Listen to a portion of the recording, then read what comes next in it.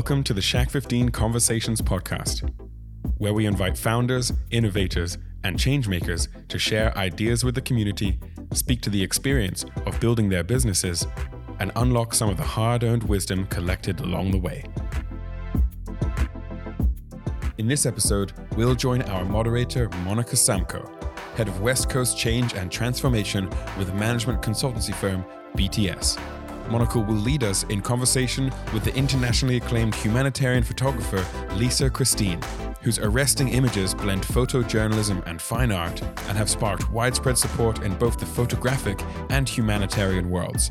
Lisa's work documenting and raising awareness around modern slavery, human trafficking, ongoing refugee crises, and more has earned a Lucy Humanitarian Award and public endorsements by Pope Francis, the Dalai Lama, and the Queen Mother of Bhutan.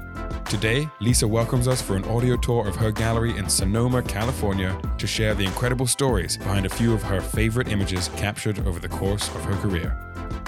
Enjoy.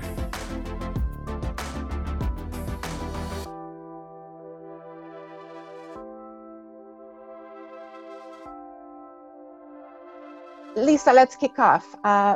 Why don't you tell me a little bit about how did you get into the field of photography and what was your first focus?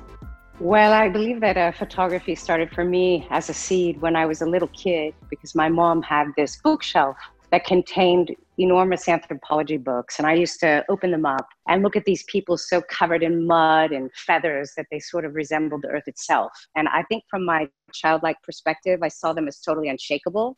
Like they couldn't be thwarted in any way. And I remember walking out in the middle of the street and resolving that when I was old enough, I'd go find them and find out what it was that they had so I could incorporate it in my own life. And I look back thinking, yeah, that had an enormous impact on me, those images. Fast forward many years, I was given a camera by my aunt and uncle, and I started making photographs, black and white, in my cousin's darkroom, which was in the bathroom. And I was photographing friends and family, and in a sort of more serious way, I suppose. I was always interested not in the cheesy grin and the group photos, but sort of a sense of someone's infinity. And when I look back on those photographs, I can see the thread in there of what it was that drew me initially to sort of want to photograph and discover amongst people around the world. So when I was 18, I hit the road. Having saved my money and with a backpack and spending very little, I brought my camera, and that's kind of how my career started. So would you call that, when you got in, would you call that initial step travel photography? And if that's the right realm, then where did you go from there? Well, I don't know if I call it travel photography. I think I was drawn to photographing humanity very specifically in order to sort of celebrate unity in the world. I was drawn especially to those cultures that were very ancient, and I love to spend time with elders and really see how people found meaning in whatever philosophy or religion. How is it that people were provoked every day to move forward based on what meaning they saw in life? And I think that was my main curiosity, and that sort of opened up into this notion of celebrating unity, because gosh, I really believe it's in our differences we are one. And now, especially given all the racial constraint in our own country, I keep thinking more than ever, just come in the gallery. We had a protest recently, and I was hell-bent, if it got a little violent, to open my doors, even though I wasn't supposed to just get people in here to remember who we are, Looking at the beautiful photographs behind you, I kind of just want to jump on a plane and go and visit these amazing cultures. How much time do you usually spend on a plane and traveling? This is the longest time during the COVID crisis that I've been on the ground in many, many, many, many years and decades. My work actually has been made in more than 150 countries over the last 30 years. And I travel pretty often, but I'm also a mom, so I have 3 kids, and I want to be a mom. I want to be present with them and learn from them too. So my trips are frequent when I'm able to go, but they're not as long as they used to be. I used to go for months, and now it's usually like 10 days, 2 weeks, something like that. I just want to take a step back. If you describe what is the the mission of the work, and what is that ties together the first section of the images that you're going to be talking about? Absolutely. With that, I'll answer it in a small story. I was once not photographing, but rather exhibiting in Dallas, in Texas. And I had the images that are surrounding me, as well as one very specific of these Muslim women that were covered in their cloaks of Galaba. And a Texan woman with big, wonderful Texan hair walked up to me and she said, "What is your mission?" And I said, "Why do you ask?" And she commented that she was going around looking at all the images and she paused in front of this one of the Muslim women. And as she sat looking at these people, she started to feel her heart sort of open. And she realized, she said to me, I realized that I have prejudices. I realized that I have a bias against these people. And as she told me this, she started to cry. And she said, yet when I look at them, all I feel is love. And I said, well, that's my mission. Oh, that's fantastic. I love that. So what is that? Can you tell us a little bit about the first section of the images we will be looking at? Sure. First, I call it the unity images. All my work is about dignity, but this work is really about celebrating all of us. And it's a body of work that just sort of takes us a little bit around the globe, some of images that are really important to me and that move me. There are two beautiful images right behind you. Either of those belong to the Unity series? Yes, both of them. Good. So let's start with the first image then. Okay. This one is called Beneath the Branches. It was made in Namibia. I had to charter a plane to get out to these people. So I was in this little tin can in the sky, bouncing around with these high winds. And I was dropped off in the middle of a desert between two craggy mountains. And he was going to come get me like a week later.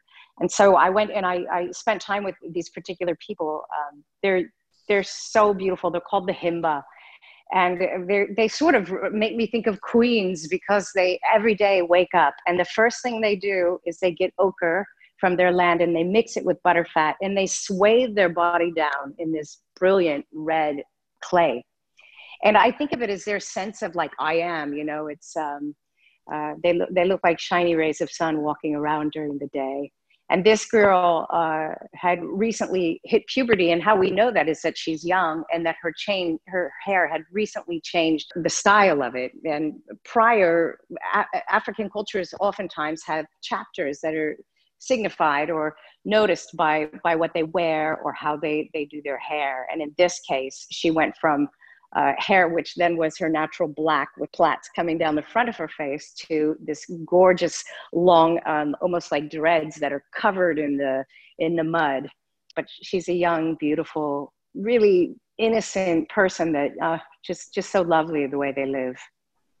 Innocence, when I'm looking into her eyes, definitely innocence is what pops up for me. How much interaction do you have with your subjects when you photograph them? Well, when I work, I'm always with a translator, people that have a bit of an intimate connection most often with the people that I'm wanting to work with. And so when I'm with them, I initially sit down with the leaders of the village, sometimes the entire village, and I talk to them and I express what my mission is, and I get to learn all about them, which is much more exciting than my mission. And once I have permission, then I sort of work around people. What is the most fascinating culture you have experienced in your career? Well, Papua New Guinea is quite amazing. There is, I think it's about the largest amount of languages in the world, not dialects, but languages on one small island. And there's so many different tribes, and though they may be kilometers or just a few miles away from one another, they not only have a completely different language, but they dress completely differently, and they paint themselves in a different manner. Yeah, it's fascinating to me. Do you want to go to the next image? Sure. This one is called Contemplation of Light. I made it a few years ago in Thailand. This is a monk sitting in a grotto cave where monks often go for quietude and meditation for great amounts of time. And I had been invited to work in there, not disturbing anyone's practice, but I'd gone in the day before just to watch the light, because as you can see, there's an arc of light coming from above. And depending on the time of the day, that arc will meander to different areas of the cave. And when it went down on him, I knew about the time and I was prepared for it. But I call it contemplation of light. And if you saw it up close, it's just really moving and serene. In his face is so serene. It's a beautiful image. That's what that one's about. When I look at these images, the ones especially that are at a very special place at a very special time, how much time do you actually have to spend waiting to photograph the perfect image, capture the perfect person with the perfect light? Well, I liken it to fishing, even though I'm a vegetarian and I don't fish, because it's really the joy in being somewhere and you catch the fish, but sometimes it takes a long time. When I work, I study the light ahead of time. I get to know kind of the flow of a place and the flow of people so that I can work when both the light is doing something that is compelling to me, and when people happen to be in their some sort of state that I find remarkable. And of course that depends on the image, because sometimes it's just the person that is just amazing instantly, and that can be very fast. But if it's a setting like this in which I want to take in the whole spirit and feeling of a place, sometimes that takes days. I have a beautiful image of the Great Wall of China, and I think I've hiked up to different areas of that wall 6 times. So you have to multiply that by the many hours or days each time that I would go there. And I, of all those trips, only got one image. How important is communication when entering an unfamiliar culture to capture photos? Is communication the key to trust? Communication is the key to trust, but on a more elevated level, it's really the communication of the heart, I believe. I use translators because it's utterly necessary to explain to people exactly what I'm doing so they have a full understanding, and as much as possible, and I share with them images. But I feel like what really makes it rich is showing up entirely with another person so that they're willing, as I am, to be in their sort of authentic open space. And when that happens and the shutter is opened briefly, that can be a really strong outcome of a photograph. And now we are on to this image from Ethiopia, and this is one of my favorite images, and this is right behind you as well. Can you tell us a little bit about it? Yes, I can. This was made in Ethiopia just last year, and it's called Duality. But I love it because it's sort of the human experience, isn't it? This sort of lightness and darkness in all of us, this yin and yang. And even during these COVID times, there's this really hard misfortune, but there's also these silver linings. And I think life is so much about that balance. We can't appreciate one without the other. This image, for me, it's just so compelling. In fact, at the moment, I have it in my own home. I'm really happy with the outcome. I met him. He's a Suri member tribe, and I met him in the southern part of Ethiopia where they recently built a road. I'd been there in 1999, and it took me like weeks to get down there in a 4x4, having to change tires daily because the tires kept blowing out. And now they have a road, so it's easier to arrive to these people. And while they're still far, far away and remote and difficult to get to, I fear that life will be changing for them, because where you have roads, you have the ease of coming and going, and these cultures will be deeply diluted. And, modernities always become introduced to communities, very swiftly changing them. And I'm not saying that that's bad, because everybody has a right to choose what they wish to have in their life, but it does change things. How intense a research process do you have to go through before you get on the ground in these different places? And how do you find your subjects for your photography? Well, I always research ahead of time, but I base my work on really what percolates in me, what I feel moved by and drawn to, and what I feel excited about, because always the best work is born from that. I was just talking to a friend about the most important thing you can have in life for me, which is curiosity. And I'm deeply curious about people and learning from them. I always say that these people aren't my subjects, they're my mentors, So I kind of go about researching what I'm really drawn to. And then once I arrive somewhere, I have to do a little bit more research. I have to find the right translators and the right people that can bring me in, because my work is based entirely, as you mentioned, on trust. And its fundamental piece is intimacy. And if I'm not with a translator or guide that houses that in them, then I have to try to find someone else, because that part is so important to the process. Thank you. Do you want to jump to the next photograph? Sure. Eternity. This was made in Myanmar on Inle Lake. I really love this image. It is a journey, right? It's a journey image. And when I look at it, I think of it's like a metaphor for life in my eyes. I look at how, we go forward in life, but as you can see, there's a fog in front of him and you can't even really see the horizon line. So it's all a mystery. And, we don't know what lies ahead of us often, even now, especially, but we go forth anyway. We go forth with that trust and resolve that something awaits us. And I love that. You can see the ore. And if you were able to see it up close, you would see falling from it, these little droplets of water going into that lake. And it's very moving. Novice are the young monks. They every day go out from the monastery and they walk. You could see here he's in a boat and he's going to a village, and the monks will then disembark from their little canoes and they will walk often barefoot from household to household with their begging bowls, asking for alms or food. So people, as lay people, will put in money or rice or curry, because you see monks, of course, can't touch money. So they're able to receive these items that then they bring back to the monastery, and those items will then be cooked and prepared for all the monks. It's sort of this cool symbiotic relationship wherein people give food so the monks can pray, and in turn they get alms for having given. So it's quite beautiful.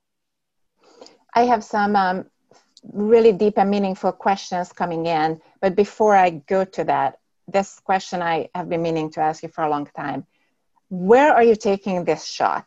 What are you standing and sitting in? Because I kind of see you standing in the middle of this lake, just watching. It does appear that way. Life is perception. So I'm actually on a dock. And in fact, my son Keon was with me when I was making that photograph. He set up my tripod. He was like, 3 years old or something. Or 5. We were hanging out on this dock every morning. I would be there at 5 a.m. waiting for the monks. Again, back to the fishing, back to the patience, back to the allowing things to unfold. So I was on a solid surface. If I had been in a boat, which I could have been, it would be a little less sturdy, and I'd have to use a higher shutter speed in order to get that image without it being blurry. So I was trying to find a really hard surface, and I was on sort of this broken up pier in order to do that. What is the most valuable message or lesson you could hope for your work to leave behind?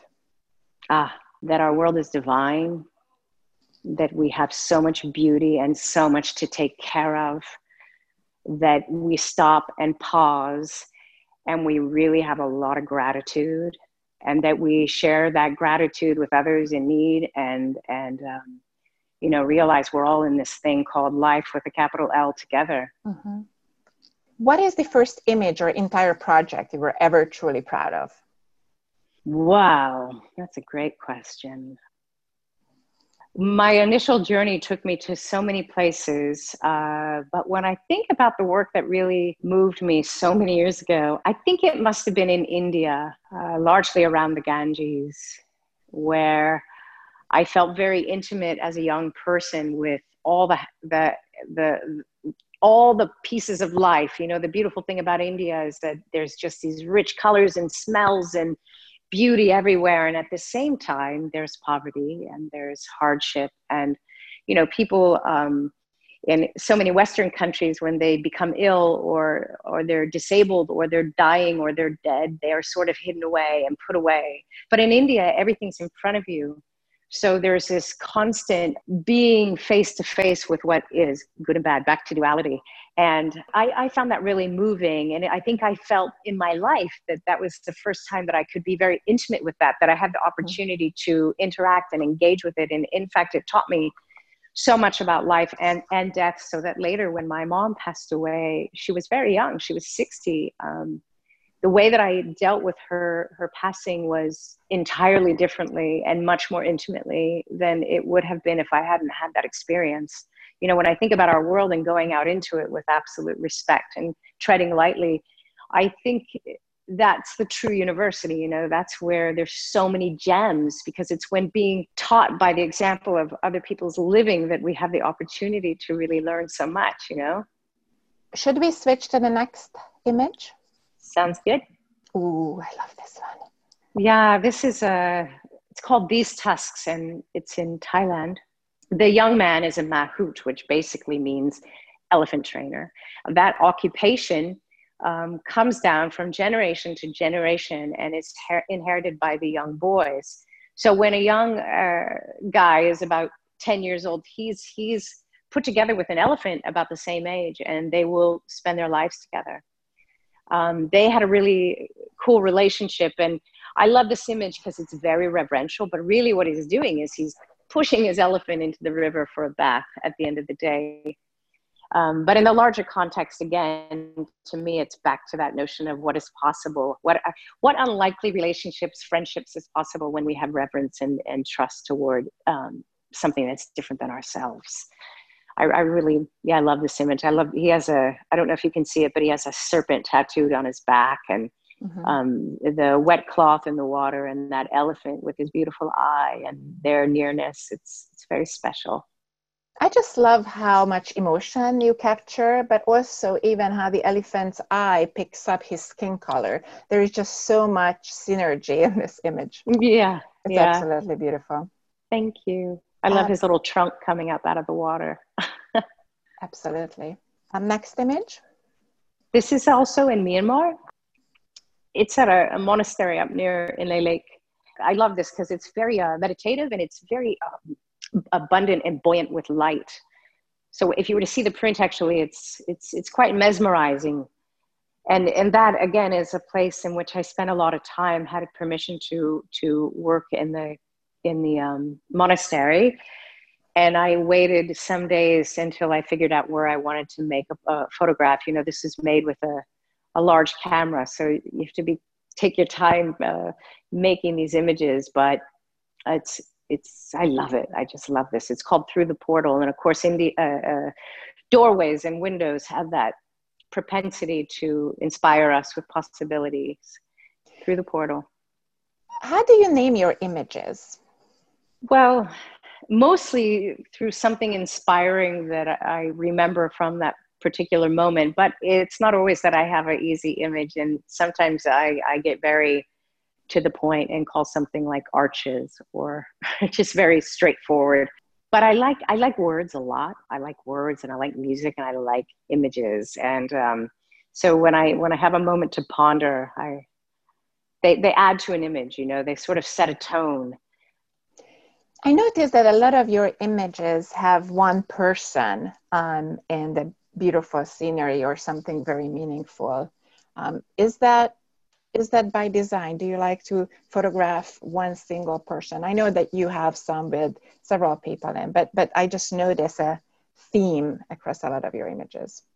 Yeah, that's very true. It's not purposeful, but I suppose, you know, it's what I'm drawn to. I'm sort of drawn to our journey as individuals in the world. Not that I don't adore and love people, and not that I don't photograph groups, but there's something inspiring to me, and sort of like we each have a journey, and no matter what we do, it's our own internal journey. And I guess that's what my images convey, because I feel that, and I feel that in my life, and I feel that in everyone's life. And so no matter that I'm with my family and love my family and we're all together, it's like we're all together from the strength of our individual journeys. And I suppose it's born somewhere around that idea.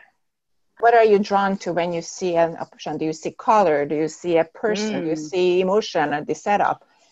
Yeah, I think it's all of that. And it's very instinctual. So I am drawn to what I'm drawn to. And I suppose it's all those things. It's the balance of color. In fact, I've realized in my photographs that a lot of it is chromatic. So it's just like one color, interestingly. As you can see, this one's very warm and kind of has this burnt umber, coppery gold feel. I learn these things looking back on my work. I don't set forth with ideas. I trust my instincts to be drawn to something. And then I look back and go, wow, okay, I realize I often photograph one person, like you mentioned, and I realize that I love color. I love brilliant color, but in these very kind of distinct ways, you know? Perfect. Let's switch to the next image. This is called Water Prayer, and it was made in the Amazon. This young man is a Shuar Indian, and I spent time with them. In fact, they're like my brothers. This was another instance in which I had to get a small prop plane to drop me in the middle of the jungle and then come pick me up the following week. So I met with the whole community here with my translator, and I asked them, well, how do you want to work? I would love to make your portraits and photograph your lives. What do you like? What would be meaningful to you?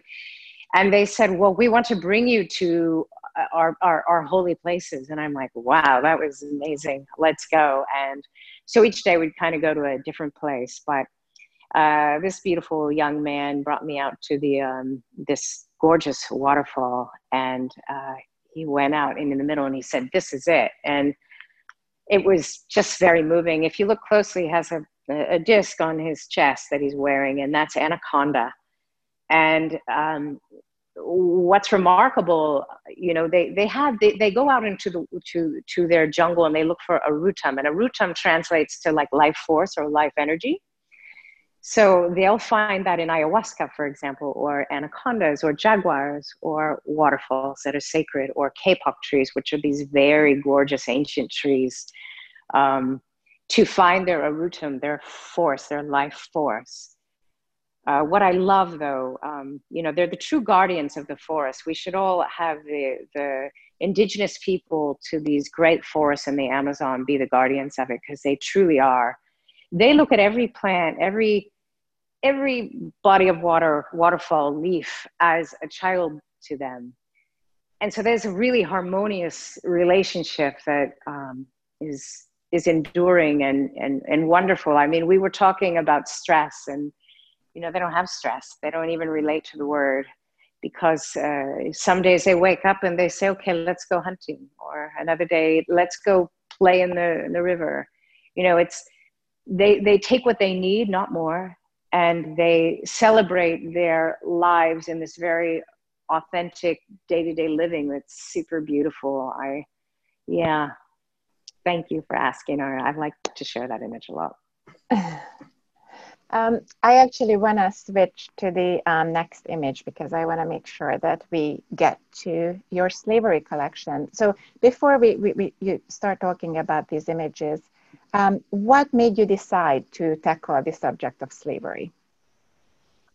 Because of the body of my work being so about dignity and unity, was asked to be the sole exhibitor at the Vancouver World Peace Summit with the Dalai Lama and his and a bunch of Nobel laureates. So while I was there, I was approached by a supporter of an organization called Free the Slaves.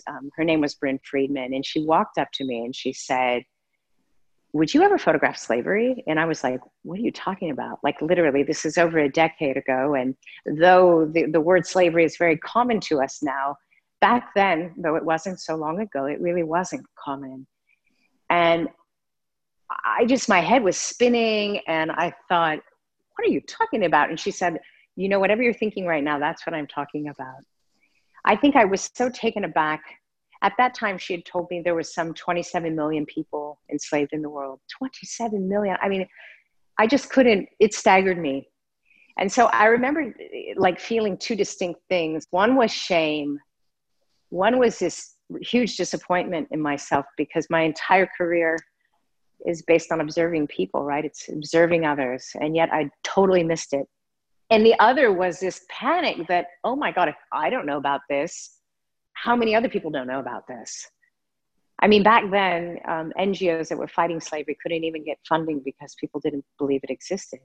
Well, anyway, I couldn't sleep for a couple of weeks. I was really agitated and super uncomfortable. And I flew down to Los Angeles, and I met with this lovely woman, Peggy Callahan, the co-founder and director of Free the Slaves. And we started collaborating. And interestingly, she had been in this very gallery and was interested in me doing this whole project a couple of years before. But at that time, I can't remember if I was out of the country or what was going on. But that would lead me into a whole new journey of going to mostly places that I'd been for almost exclusively. But this time I'd sort of see the skeletons in the closet, So that's how this body of work, which has been ongoing, began.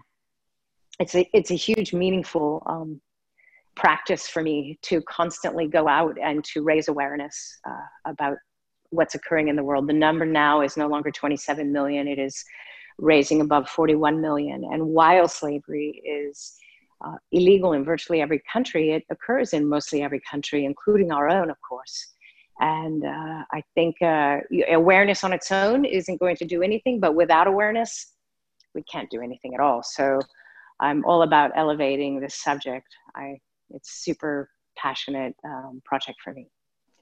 Can you tell us about the brothers on this image? Yeah, these are two kids, two brothers in the Himalayas in Nepal. And you can see they're carrying stone, but that stone each that they're carrying weighs more than their own body weight.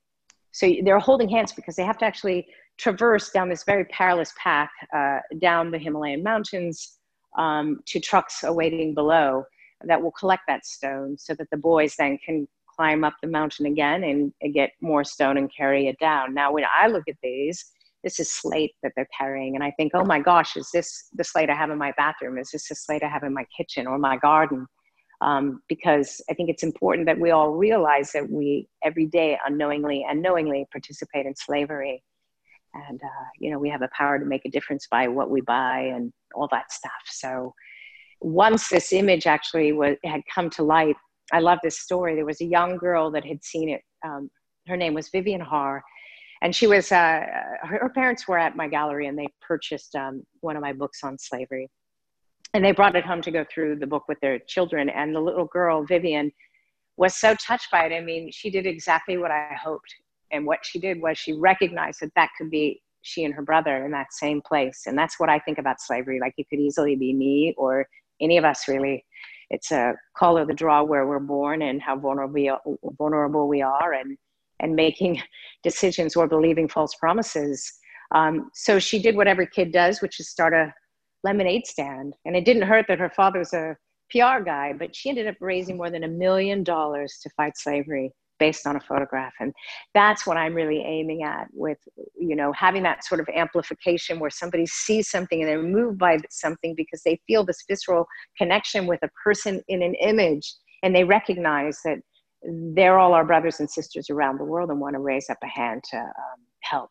In any case, this particular slavery ring in this area of stone carrying was taken out. It stopped, and that was no small thing, and really, really felt so good, In a way, this is a progression from your Unity collection, where you help bring distinct cultures into our lives to raising the issue of slavery to all of us. So I think now that you are in slavery, it's much more active. I think that through these images, they touch people and touch me to the core. So no wonder that people want to do more about it. So do you think, when you joined the slavery movement and when you started working in this field, is that when you kind of moved from a fine art photographer to an activist, or was it more of a progression? Oh, I think it was, I would call it a new chapter. I did not just continue doing the work that I've always done, which actually fills me with the light that I need to go into the darkness with this stuff. But I think it was a place at which when I did this body of work, it was definitely a form of activism. It was definitely a form of largely volunteering to go do this work using my own funds because it mattered so much to me. Through my work on slavery, I donate proceeds. So I've raised, I think above $100,000 to fight slavery by this point. And it's super meaningful to me, so it's about getting the work out, having conversations, educating people. This all is something that we can actually bend the arc toward justice on, but we need to know what we're dealing with. And I think seeing gets us out of our heads with the statistics and into our hearts where the true passion and ability to make change comes from, along with all the facts. Talking about darkness, let's switch to the next image. This is Kofi. He's just the most beautiful kid. I met him in Ghana. Tens of thousands of children are enslaved in fishing villages on Lake Volta in Ghana, which is the largest man-made lake in the world. So these kids, this particular image is of a boy that had already been rescued, and it was made at a shelter. And the reason he's wet is because he was bathing. He was actually taking these huge buckets of water and pouring them over his head. And I made this image, which when I look at him, I see every child in the world. And he's become a real symbol of the anti-slavery movement. He's a signature piece for my exhibition on modern day slavery, which is called Bound to Freedom. So all these kids are enslaved on this lake, and they don't teach them how to swim. They love children because they have small, nimble hands. They can mend nets and untether them and pull things out. But because it's a man-made lake, and you have to imagine that these kids are working like 16 hours a day, right? Since it's a man-made lake, there are skeletal tree limbs that rise up from beneath the surface. So when the fishermen toss the nets out into the lake, they get stuck on the limbs sometimes. And they literally like toss these kids in the water to untether them, but they often drown because they're not taught how to swim. So every kid I met knew of another kid that had drowned. And I just think, oh my gosh, you can imagine being a kid that thinks they're going to go to school somewhere and being taken care of from another family, but actually they end up being, hasped away from their home and trafficked hundreds of, if not thousands of miles, and sold to strangers who enslave them to do this work and make them work on a body of water that they don't know how to swim. It's just horrific. But, the work of activists on the ground, people like Free the Slaves and others, in fact, Challenging Heights is who I was working with, the partner at the time in Lake Volta, they were able through their activists to find Kofi's parents. And I got news about 4 or 5 months after I'd returned home that he was reunited with his parents. And what's even better is his parents were taught skills of how to recognize traffickers, because people don't fall into slavery because they're stupid. They fall into it because they've been lied to. They've been given false promises of a education or a job, and then they're totally exploited. So this image, in fact, is called Freedom, and it's a very, very popular image, and I love it. I love this little boy so much. There's so much that he's telling us with his eyes. I just can't take my eyes off of him. I want to make sure that we get to some of your other images, and also there are a couple of questions I want to ask. So let's switch to the next image. When I was in the field doing this body of work, I did two things. One is that I photographed people in their forced labor, and the other thing is that I would bring these bundles of candles, and when it was safe for them and safe for myself, I made really quick portraits of people that were enslaved, and also some that were liberated, but holding candles. And I told them through the translator that other people would be seeing their images, and that I would share their plight and ask people to do all they can to help. So this is called the Shine a Light series. I've done it throughout this whole body of work with people, as mentioned, that are currently still held in oppression and slavery, but also others that have been liberated from slavery, and also people that stand for eradicating it. So a lot of Nobel laureates and people of leadership. It's a campaign that's enduring and ongoing for me that I hope further shines a light on the subject. What is the next project that you are working on around slavery or in general? Well, I just finished a project actually documenting the Talita Kum nuns. They are nuns that work under the Catholic Church that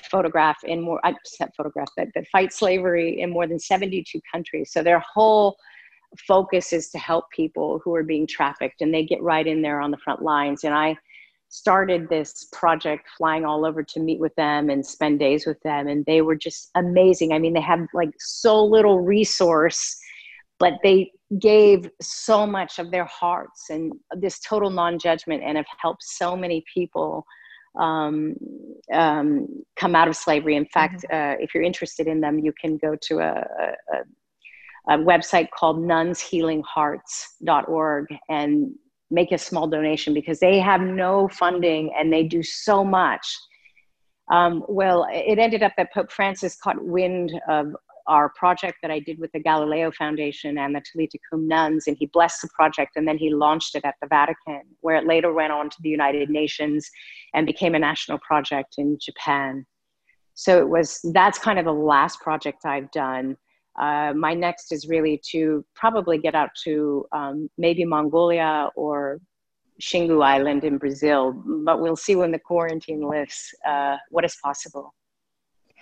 Where and how can we support the mission represented by your work? Well, I have a foundation called A Human Thread. I think it perfectly embodies the mission of my work, because we are all in this together. And I do a lot of work to elevate this subject. And we are at humanthreadfoundation.org, not A or the Human Thread, just humanthreadfoundation.org. And any support would be extremely meaningful. This particular image was made in a brick kiln. And actually, when I went out to originally photograph slavery, the first subject that I was introduced to was the brick kilns. And it was just awe-inspiring. These people stacking bricks on their head, up to 18 at a time. Each brick weighs like 3-4 pounds. They work 17, 18 hours a day, every day. They work without pause. They don't have breaks. The temperatures exceeded 120 degrees on some days. And in fact, the abolitionists who were with me, I always had them with me, bringing me in and out. And this whole body of work, which is quite extensive, you're getting a little appetizer, but it was all made in little pockets of like 10 minutes at a time because of the lack of safety. But those abolitionists that were my guardians there were fainting and passing out because of the severe heat. And my camera actually ceased working and became too hot to even touch. And I have to run back to the cruiser, have them turn on the ignition of the car and, put up the air conditioner. And I'd pass the camera beneath the air conditioner to get it to cool enough to revive itself to work. And I remember sitting in there thinking, my camera, this innate object, is getting more attention than these people ever will. It was just really heartbreaking. So those are the brick kilns, and they happen in many countries, including India, Nepal, Bangladesh, Pakistan, and many other places too. So how do you get access to these people? Because I assume whoever is holding these people enslaved are probably not very happy with you being around them.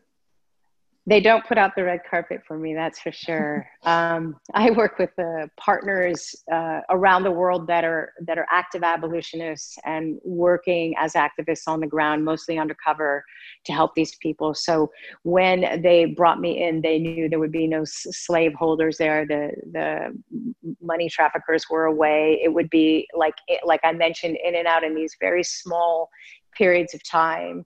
And I mean, it was very, obviously there were dangerous moments and we would have to flee. And usually when I would be with the abolitionists, I'd usually be with 4 or 5, and they would take to the corners of any premises we were on. And then someone would be right next to me, following me as I worked through, because I get hyper focused and I don't see anything except what's directly in front of me. And when somebody would notice something, I would get a quick jerk and we would have to just flee and take off from the area. So how do you reconcile taking on this extremely meaningful work that puts you in constant danger to being a mom of 3? Well, this is our world. This is my children's world. I want them to live in a thriving world where not just the privileged have access to basic needs and safety. And I want them to have a world in which they are safe.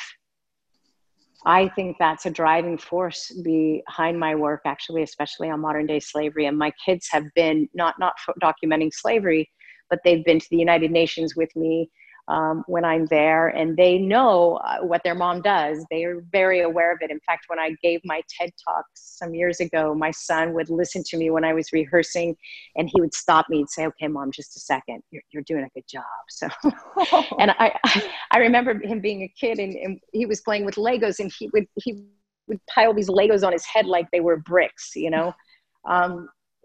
so, and they've traveled with me certainly to other more comfortable projects. And I think it really widens their universe, so to speak. And I see them as deeply caring kids who have a view into the world in a kind of unique, diverse way that will set up a foundation for them to move forward with their own meaningful lives, however they choose to go, So it gives me a lot of passion and warmth. And I'm also extremely aware of, my mortality and my presence with my children. And there are, for example, right now, if I were to travel, I would have to quarantine when I'm going out for 2 weeks, and then I'd have to quarantine on the return for 2 weeks. And I'm unwilling to not be with my kids for that length of time during their unique adolescent chapter, So I think it's all a balance, but I'm all for go for it moms, There was a question about if you have a desire to photograph different cultures of the US. And I know that you do some work in the Americas. So do you want to talk a little bit about that? Yeah, it's interesting because I have documented in over, 150 countries, but I really haven't done too much in my own backyard. In fact, the first project I had done was in Washington, D.C. at the foot of embassies, and it was on sex trafficking. And I was working undercover doing that, and it was really challenging and tragic. I think what I would love to do in the United States is do some stuff with the original Americans, the wonderful indigenous people of our land that we stand on, and to elevate them. So perhaps that can be something that I look into at some point. Could you just tell us a little bit about the image that we have right now? Yes, this image is called Stratum because you can see the different levels on which people are working. We're here in the brick kilns, and it gives you an idea. You can see the part of the kiln ushering up on the left side, and then the people gathering bricks below, kneeling down and stacking them on the heads. And the ones behind are kind of pulling away the gravel of this huge kiln. All around us, these bricks are baking. But it really shows all the different types of labor and activity of this huge production of making bricks. And again, back to, you may not even be wearing a shirt that's made by a person that's enslaved in a factory, but that factory may be made of bricks that were made in brick kilns in which enslaved people were making them. So it's really deep how it arrives in our supply chains on so many levels. Do you have any advice for new photographers or new journalists searching for their own path in this realm of work? Would be one. What other skills have you mastered outside of the act of photography, which contributes to your ability to capture the magnificent images you do? Well, the best and most vital advice for people that want to photograph is to do it. Just photograph every day. And very soon after you photograph, sit down and look at what you've done, develop your film, or if you're using digital, look at what you've done on a computer and immediately make notes on the notes you made when you were originally making the photograph.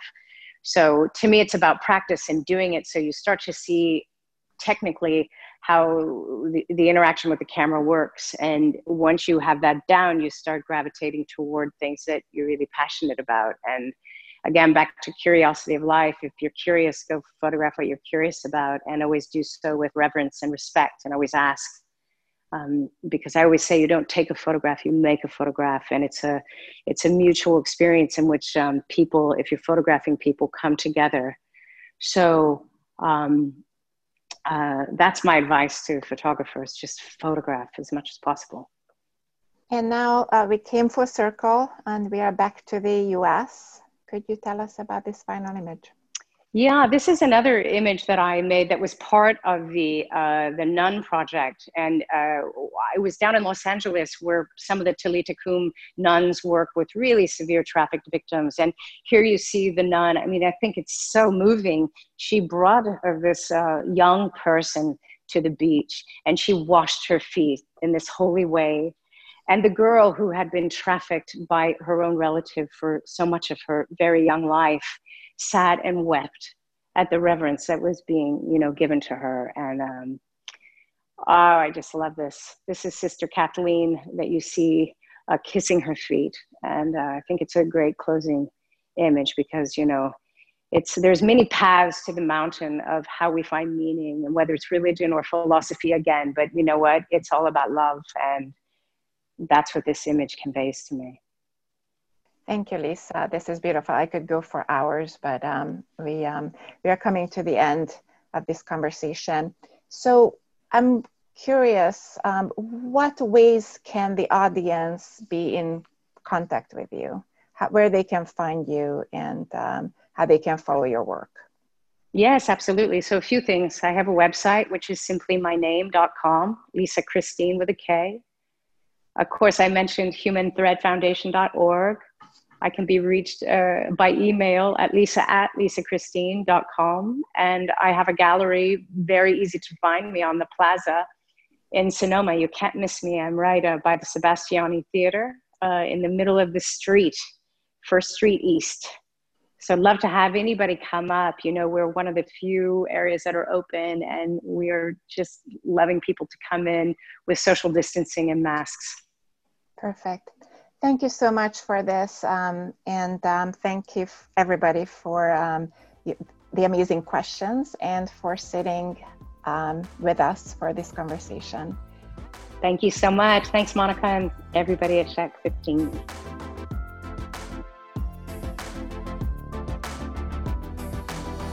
Thanks for listening. Stay tuned for our next Conversations podcast coming soon. If you have a story that needs to be shared, we'd love to hear from you. For more information on Shack 15 and our community, you can email info@shack15.com, connect with us on Instagram, or visit our website at shack15.com.